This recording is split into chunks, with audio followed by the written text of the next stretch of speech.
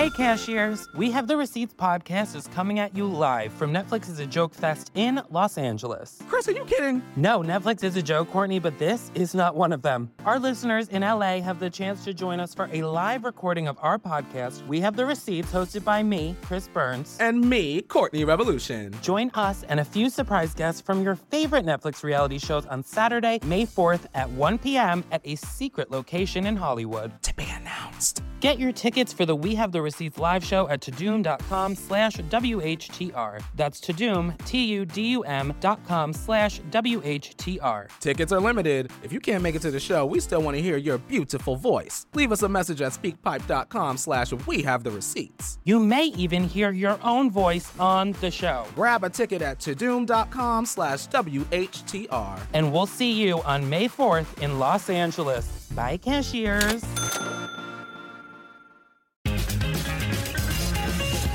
But one of the things that's happening in cinema at the moment is, and I think we can all agree on this, so we're done with blackface, people. Stop doing that. People don't like it. If you're getting ready for Halloween and you think, I might do blackface, just don't. It's so much easier to not do blackface. Like, you don't have to do anything.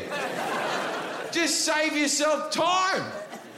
See, the thing is with actors now, you've got in movies, I think we've all agreed that you can't play outside your race. So it goes back to like Mickey Rooney playing an Asian character in Breakfast in Tiffany's. Don't play outside your race. You can only play your race. I think we can all agree on that now. Now, there's another thing happening now where the gays are getting upset if heterosexuals are playing gay people on film. I'm not sure about that, but I'm open to discussion. But here's the thing that's really fucking pissing me off. Taron Egerton or whatever, he played Elton John and Eddie the Eagle.